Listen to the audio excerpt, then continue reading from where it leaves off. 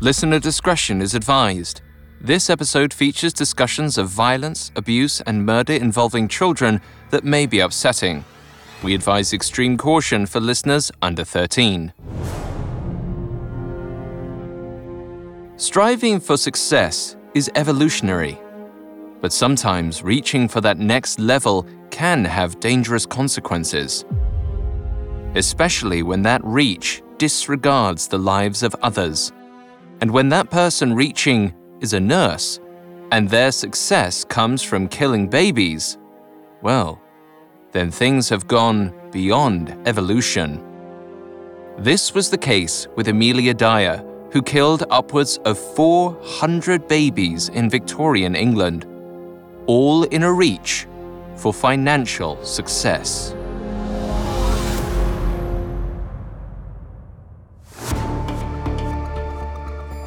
This is Medical Murders, a Parcast original. Every year, thousands of medical students take the Hippocratic Oath. It boils down to do no harm, but a closer look reveals a phrase much more interesting: I must not play at God. However, some doctors break that oath. They choose to play God with their patients, deciding who lives and who dies. Each week on Medical Murders, we'll investigate these doctors, nurses, and medical professionals. We'll explore the specifics of how medical killers operate, not just on their patients, but within their own minds, examining the psychology and neurology behind heartless medical killers. I'm Alistair Murden, and I'm joined by Dr. David Kipper, MD. Hello, everyone. I'm Dr. Kipper, and so happy to help Alistair with today's story of Amelia Dyer by adding some medical insight into her modus operandi. The sinister nuance to these murders involving infants will certainly be both fascinating and disturbing. You can find episodes of Medical Murders and all other Parcast originals for free on Spotify or wherever you listen to podcasts. To stream Medical Murders for free on Spotify, just open the app and type Medical Murders in the search bar. This is our first episode on Amelia Dyer, a trained nurse who, by some accounts, killed up to 400 infants. She found her victims through her business, known as a baby farm. This week, we'll explore the twisted history of Amelia Dyer and a shocking law in the United Kingdom that allowed these businesses to get away with murder. Next week, we'll dive into Amelia's later years and how her baby farm came crashing down. All this and more coming up. Stay with us. It feels like we're all being told to go on this diet, take that supplement. Ozempic will give you depression, but you know what'll cure that? Weed. Or you could try to balance your hormones. At Science Versus, we're like, what the f*** is going on? Forget the crap online and listen to Science Versus. Just the facts. Oh, and a bunch of stupid jokes. What is a ghost's favorite fruit? Blueberries. That's Science VS. New season out on Spotify soon. In Victorian England, most folks were only one wrong move or accident away from being on the street. Despite the luxuries of the upper classes, the Industrial Revolution was in full swing, and smoke choked the southern landscape, where most did their best just to survive. It was in this backdrop that Amelia Dyer took her victims. But she didn't start life as a baby killer. Born in 1837 as Amelia Hobley, her father made enough as a shoemaker to sustain a healthy income. In an era when many children didn't end up going to school, working in a factory instead, Amelia Hobley thrived academically. The Hobley family described Amelia as smart and outgoing. She had a love for books and poetry that was unparalleled by her peers, a quality that wasn't lost on her relatives, but she couldn't evade tragedy forever. When Amelia was 11 years old, her loving mother, Sarah, came down with typhus.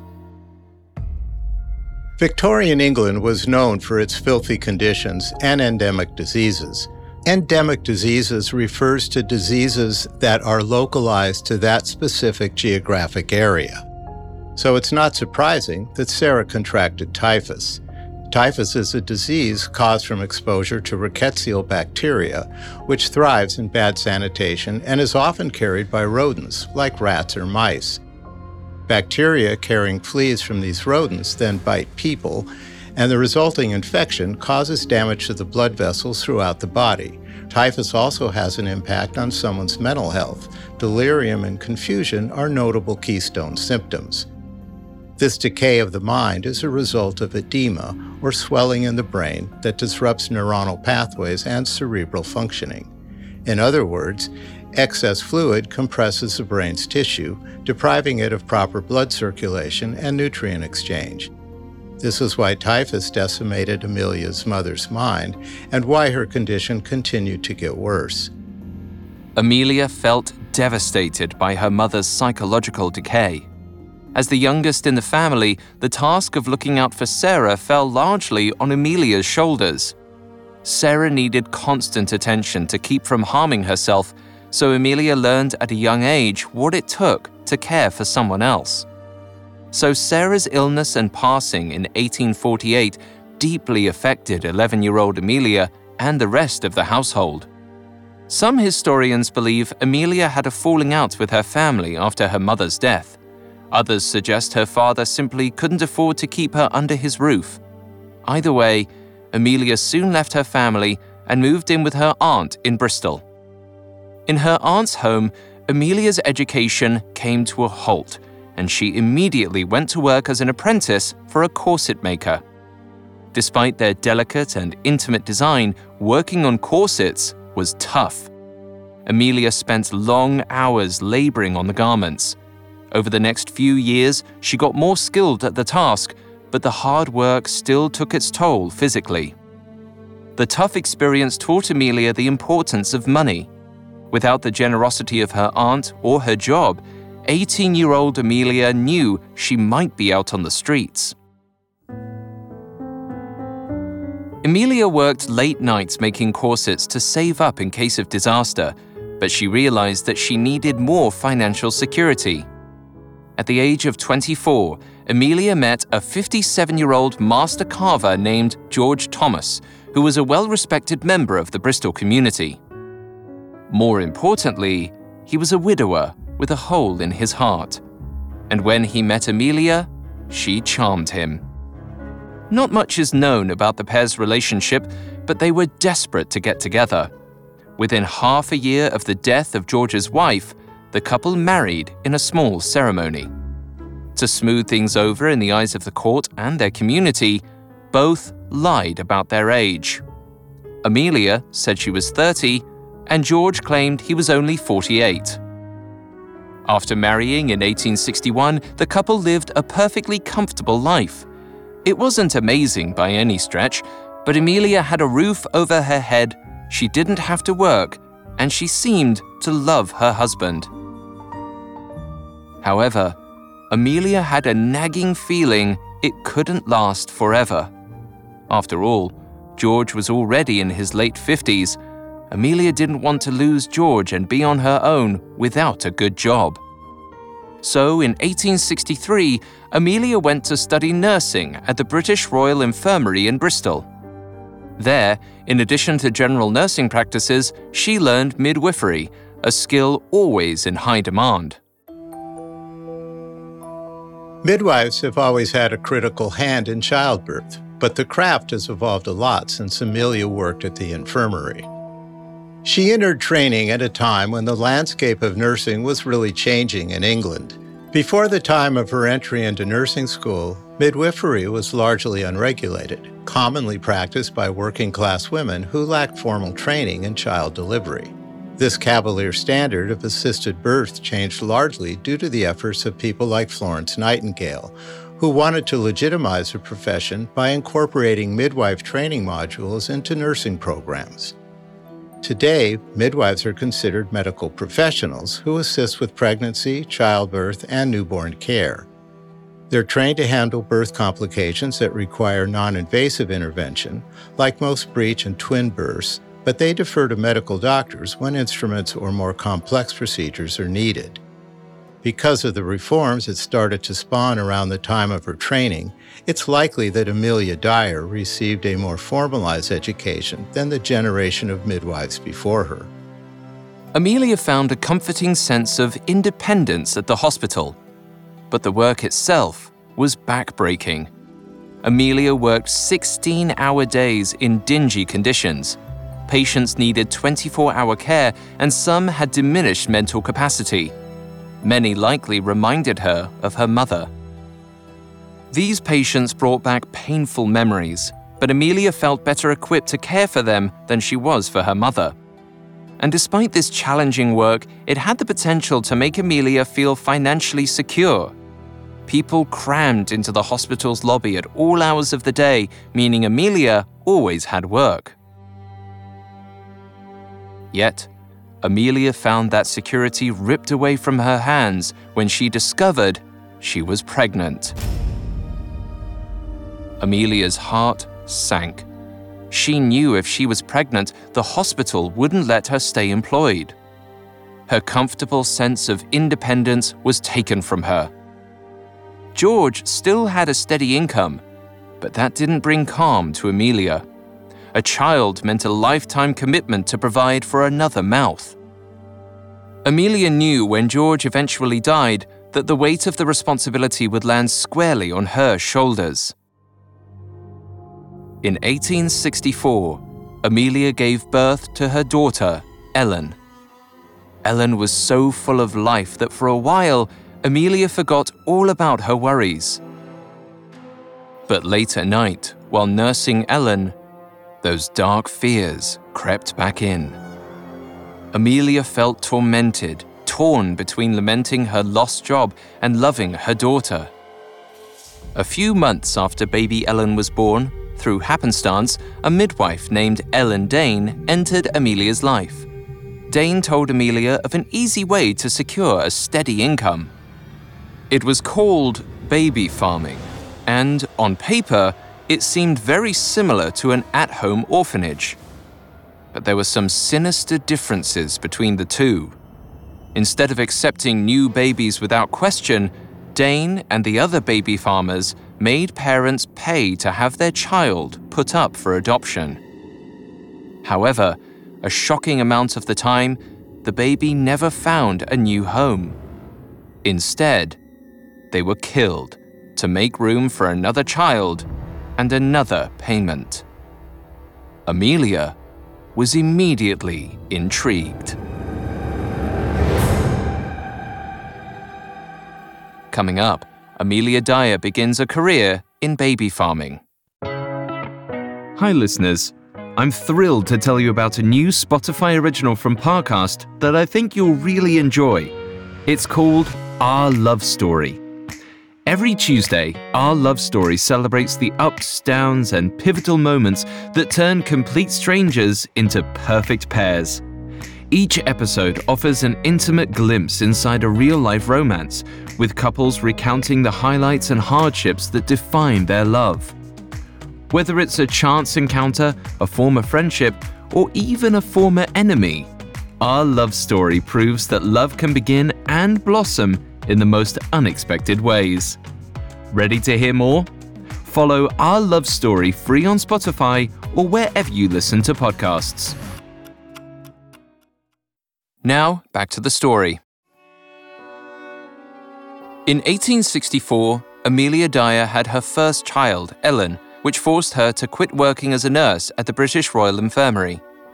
The loss of her job crushed Amelia until she met a midwife named Ellen Dane who changed everything. Dane told Amelia about an interesting business opportunity known as baby farming, a service where they take in an unwanted infant for a fee. The practice was increasingly common throughout the United Kingdom. 30 years prior, in 1834, Parliament passed the Poor Law Amendment Act. A section of the legislation said men weren't financially responsible for children out of wedlock.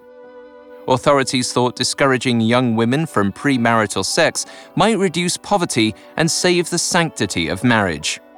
Unfortunately, the law might have had the opposite effect, as it incentivized men and exclusively punished women. Many of them weren't able to afford a child on their own and ended up living on the street. Young single mothers attempted to have their baby taken to an orphanage but were turned down. The safe havens only took infants from respectable families, not from women who had premarital sex. In theory, businesses like Dane's provided a solution for unplanned pregnancies. In the mothers' minds, it was best for everyone involved. Their baby could find a nice home and they wouldn't end up on the streets. However, things weren't so simple. Baby farming was completely unregulated, and it was often a scam. Dane's scheme worked in two ways. She either promised to look after a child weekly for a fee, or she took a large one-time payment to help find a new home for a child. She charged anywhere from £5 to £10, the equivalent of around £650 to £1,300 today. At the time, the amount was roughly equal to the yearly wage of a working-class woman. If a mother gave Dane money to look after their child weekly, Dane did the bare minimum. She needed to turn a profit, and spending too much on a child cut into her bottom line. However, the lump sum babies fared even worse. Within weeks, or even days, Dane killed them. While on occasion Dane might have smothered the children or given them opioids, most of the time, she let them waste away from neglect. By physically neglecting these babies, Ellen Dane was denying them their proper emotional and social development and putting their lives in severe danger. Not only was she creating a major risk of illness and infection by neglecting their hygiene, she was also killing them slowly through undernourishment. Undernourishment is when you're not getting enough calories and nutrients. Malnourishment is when you're getting bad nutrition. Newborns should normally be fed upon their expressions of hunger, which can include crying, side-to-side head movement, and sucking on their hands. They'll let their caretakers know when they're hungry, so a feeding schedule isn't all that important. However, despite this, a newborn shouldn't go 4 to 5 hours without eating, as calories are essential during this time for physical and cognitive development. If completely deprived of food, it takes a little less than a week for a baby's body to shut down and die. Despite the horrors it entailed, Dane's business intrigued Amelia. While it's unlikely that she ever worked hands-on with Dane, Amelia thought it sounded like a simple way to make money. Plus, she had learned how to be a midwife at the hospital. Her skills might come in handy while looking after so many infants. She didn't seem fazed by Dane's wicked actions. Instead, Amelia saw them as a product of society's failures. Dane provided a necessary service. It was as simple as that. Amelia understood that someone usually had to get their hands dirty to stay off the streets. But over the years, word spread about Dane's business. Local authorities were eager to investigate the salacious claims. However, before they intervened, someone tipped off Dane. She shut down her business, said goodbye to Amelia, and she fled to the United States sometime in the late 1860s. The pair never spoke again. A few months later, Amelia's husband George died on October 18, 1869, at a reported age of 62. His death left Amelia and Ellen all alone to fend for themselves. Amelia's worst fears had come true. While George allegedly left her a healthy sum of money, Amelia still resorted to drastic action. She turned her eyes on Ellen Dane's profession, baby farming. Amelia intended to fill the void Dane left. In a heart-wrenching move, Amelia paid for her daughter, 5-year-old Ellen Thomas, to be cared for by another family. Without Ellen, Amelia was free to thrive financially. And with this new freedom, by the end of 1869, Amelia placed several advertisements in local newspapers. The ads were listed under pseudonyms, Mrs. Harding and Mrs. Smith. Amelia wanted to keep as low of a profile as possible. She saw what happened to Ellen Dane. From her advertisements, Amelia took in babies from disparate backgrounds, mothers who had them out of wedlock or whose husbands had abandoned them. Some of these mothers looked for a better outcome for their children and trusted Amelia to do the right thing. However, Amelia hit the ground running and appears to have had nearly all the babies in her care killed. She, like Dane, neglected many of these children. The babies who came in on a lump sum basis didn't last long. Over weeks, they lost their energy, their bellies bloated, and their skin turned ashy. Eventually, they slipped away quietly. But Amelia didn't care about the health of the children. To Amelia, baby farming was work. Their deaths might have happened without her involvement anyway. She was just making sure that she had enough to stay off the streets herself. Amelia had ambitions, and she wanted to thrive. It's unclear just how many babies passed through the doors of her small Bristol house, but we know business boomed. With each new child, Amelia brought in around £5, or about £650 today. And with these large profits, Amelia didn't seem fazed by the work. In fact, she expanded her business. According to Alison Rattle and Alison Vale, authors of Amelia Dyer, Angel Maker, Amelia reached out to a few other baby farmers in other parts of Britain.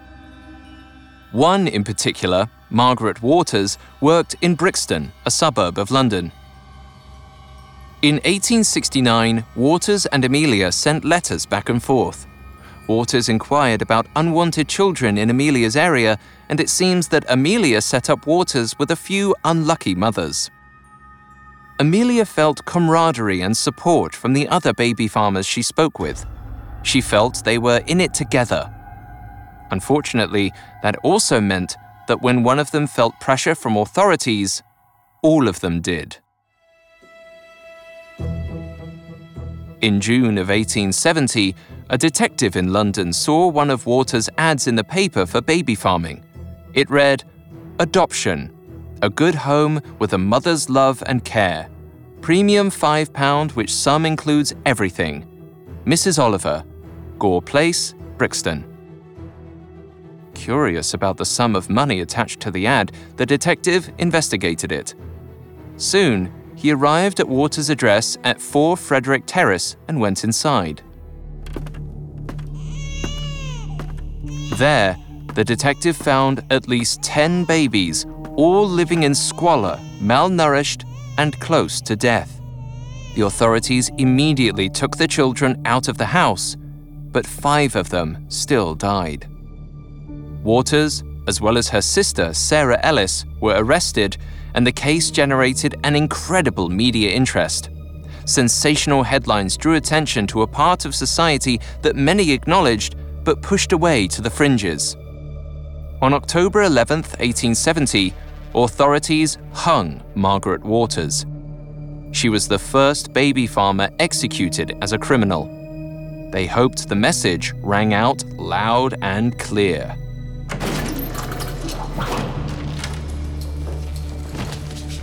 While prosecutors never found the letters connecting Amelia Dyer and Margaret Waters, the trial scared Amelia.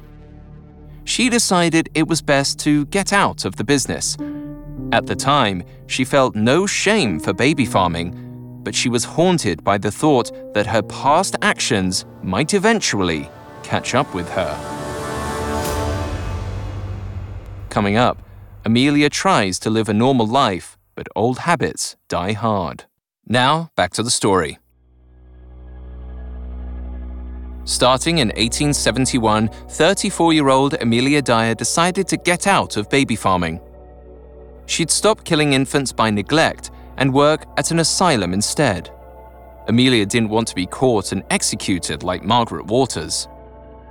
Amelia found herself reluctant to work at the Bristol Lunatic Asylum. The work was brutal, and it didn't pay as well as baby farming. where before Amelia made £5 on one child, her employer only paid her £1 per month. On top of that, Amelia's hours were horrendous. She felt that she spent more time inside the asylum than outside, but she had a background in nursing and they needed help. Amelia only found some relief when she was allowed to restrain her patients. However, this strict practice didn't serve Amelia well. By the start of 1872, the asylum let her go. According to authors and researchers Alison Rattle and Alison Vale, supervisors fired Amelia because of her aggressive demeanor with patients. Without a steady job, the fears of ending up destitute came rushing back in. Luckily for Amelia, though, shortly after leaving the asylum, she met and fell in love with 27-year-old William Dyer. Dyer worked in a local sugar factory and made a steady income. Within the year, the pair were married, and Amelia reached out to the family who cared for her daughter, Ellen. The 8-year-old moved back in with her mother and quickly grew attached to William. Eventually, everything settled in place for the new family. In 1873, Amelia gave birth to her second child, Mary Ann, and 3 years later, baby William arrived. The extra mouths to feed concerned Amelia. To help ease her fears, the family rented out a room to a young woman for extra income. And everything sailed smoothly over the next few years. William excelled at work, and the family lived in relative comfort. That was until the sugar factory hit financial troubles in 1877. To stay afloat, the company laid off a substantial amount of its workforce, including William. Panic set upon the family quickly. With 5 mouths to feed and only a meager income from their tenant, the Dyers were on course for financial ruin. Amelia's worst nightmare. Too many people were out of work at once, and William found it nearly impossible to secure a new job. But Amelia always had a reliable backup plan: baby farming. Margaret Waters died 7 years before, and Amelia assumed any vague association with the dead woman was long gone. That year, Amelia's 4-year-old daughter, Mary Ann, noticed a rotating roster of women coming and going from their home. Mary Ann saw young women come into the house pregnant, only to leave a few days or even months later without a baby. But she rarely saw babies. Amelia didn't keep these children. Many times, she smothered a baby immediately after it was born and said it came into the world stillborn. The mothers, however, still paid Amelia for her services. In fact, many of them came to Amelia knowing full well what her business entailed. After the babies were dead, Amelia had doctors come over to complete death certificates, but all they had to work on was Amelia's word. Back in Amelia's day, it was common for doctors to make house calls to help sort out a cause of death. She claimed these deceased babies were stillborn, and it would have been difficult for a Victorian-era doctor to confirm or deny this. Identifying the cause of a stillbirth is something that can be difficult even today, and external indicators on the corpse are uncommon. One such indicator would be a life-ending physical abnormality or birth defect, which a doctor would likely notice. One could also potentially see marks around a newborn's neck if the umbilical cord strangled the baby inside the womb. On top of stillbirth being difficult to diagnose without irregular circumstances, infant mortality was common at the time, as medical care wasn't what it is today. Given their limited resources, it may have been nearly impossible for these doctors to find a definitive cause of death. This lack of distinction allowed Amelia to get away with murder. And Amelia didn't stop there with her wicked deeds. She was still adopting babies for a fee. She placed new advertisements in local newspapers and waited. She normally had nearly 10 children in her care at a time, but she had to be careful with how often a baby was killed. She knew that if too many died at once, it might raise suspicion. So Amelia made sure they declined at a steady rate. She fed the children just enough to keep them quiet for the day, but not enough to nourish them. If the infants acted up, Amelia gave them an over-the-counter drug called Godfrey's Cordial. Godfrey's Cordial was a hugely popular patented medication in the US and England at the time. It was used for a wide range of symptoms like diarrhea, colic, and anxiety. In actuality, it was used to quiet suffering children. The drug was even referred to as mother's friend because of its sedating and subduing effect. This reaction to the drug was due to the high opium content of this syrupy medicine. Just a few drops sent the babies into a semi-conscious daze. If Amelia ever wanted to get rid of a baby quickly, she just slipped a few more drops than normal, and they never woke up. These deaths were classic opiate overdoses, where the brain's cardiorespiratory system shuts down, causing the lungs and heart to stop functioning. Unfortunately for these children, Godfrey's Cordial came cheap and was readily available.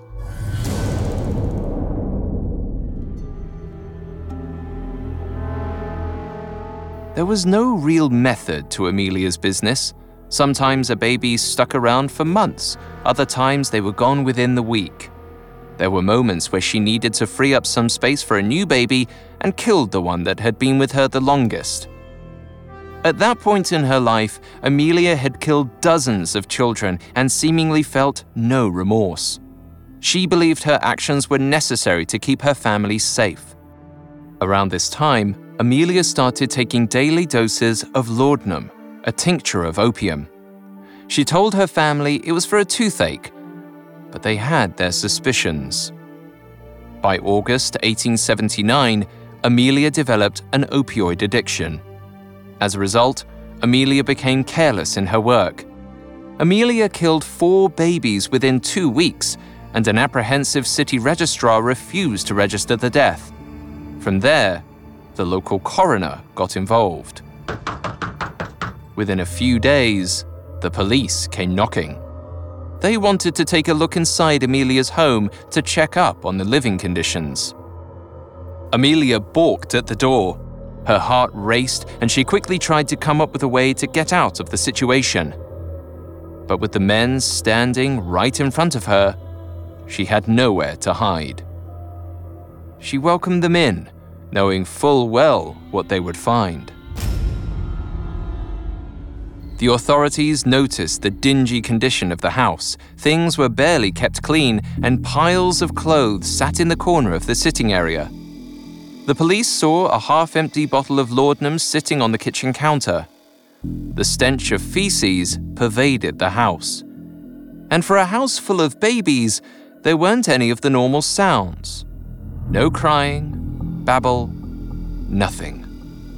Silence hung in the air. The further in the men walked, the more the residence smelled unmistakably like death. When they entered one of the bedrooms, they found the source of the smell. An emaciated infant lay motionless on the ground. One of the officers gagged, while another instinctively rushed forward to check for a pulse. The child felt light in their arms. They placed their fingers on the child's neck, but didn't find a heartbeat. The officers turned around and headed back to the kitchen. Amelia only kept her head down as they left. As the day turned to night, Amelia wept. She didn't want to end up like Margaret Waters. She caught her breath and went for the opened bottle of laudanum. She slowly examined the contents and put it to her lips. She made sure she swallowed every last drop. She placed the bottle on the counter, sat down, and waited for death. Like other opiates, laudanum stimulates the parasympathetic nervous system, causing a slowed heart rate and respiratory response. The difference between Godfrey's Cordial and laudanum is that Godfrey's Cordial contains only one type of opiate, whereas laudanum contains several opium alkaloids and is much stronger. As a laudanum addict, Amelia had a tolerance to this opiate. By using the drug so frequently, the opiate receptors in her brain became almost immune to its effect. This tolerance then signaled her brain to create more opiate receptors in order to respond to the drug in the same way, meaning Amelia would need more and more laudanum to feel its effect. Someone with a normal amount of opiate receptors would likely have died from drinking so much laudanum. Because of her addiction and her tolerance, Amelia didn't get the grace of escaping the authorities. On August 26, 1879, the police arrested her for the deaths of at least one child, though she was suspected in the deaths of multiple others. The media sensation around Amelia's case rivaled that of Waters. Locals in Bristol who had shunned that part of society were shocked at the salacious nature of the crimes. They, rightly, didn't understand how someone could be so callous to innocent children. Everyone made Amelia out to be a woman with no morals, a selfish mother who only cared about money. And Amelia didn't gain any sympathy on the stand when she refused to admit guilt. She left it to the prosecution. But as it turned out, they had a difficult time finding proof. The children clearly died in Amelia's care, but prosecutors couldn't prove if Amelia had malicious intent. However, they weren't going to let Amelia get away with her crimes, so they convinced a jury that, at the very least, Amelia was guilty of neglect. The judge handed 42-year-old Amelia a 6-month sentence of hard labor in Shepton Mallet Prison. Amelia walked out of the courtroom and into the armored carriage waiting for her. The conditions in prison were brutal. Amelia had worked several hard, grueling jobs in the past, but nothing like this. Her hands formed calluses, her back throbbed, and she barely slept. Amelia counted down the days till release. She missed her family and hoped they were getting on okay without her. But in reality, her children were better off without Amelia there. Everyone heard about the baby killer in Bristol and where she lived. Passers-by chastised 15-year-old Ellen over Amelia's actions and her perceived complicity. It's unclear if Ellen had any hand in Amelia's baby farm, but it's doubtful she was clueless to the operation. By the time authorities released Amelia in February of 1880, the media circus had died down, but she wasn't immune from wandering stares. Amelia didn't mind. She felt grateful for a second chance at life. Something the babies that she had cared for never got. That was lost on Amelia. She learned a lesson from her encounter with authorities, just not the one they hoped. Instead of amending her ways and giving up baby farming, Amelia had other ideas. This time, she would just be more careful not to get caught.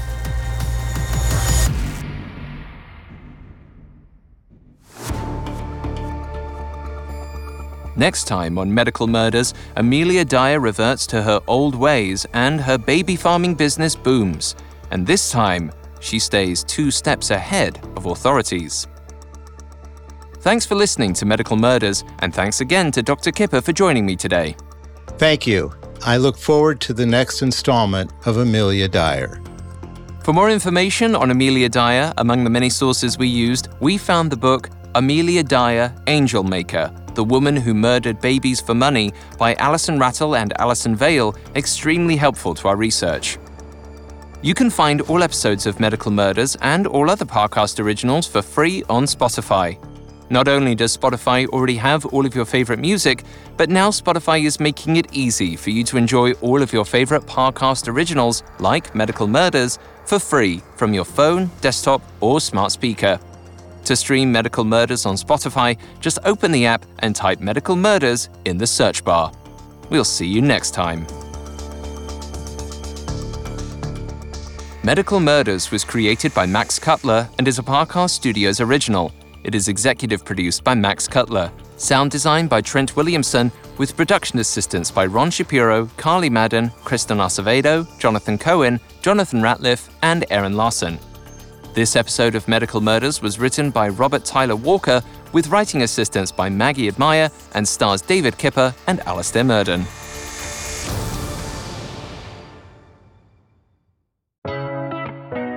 Listeners, don't forget to check out Our Love Story, the newest Spotify original from Parcast.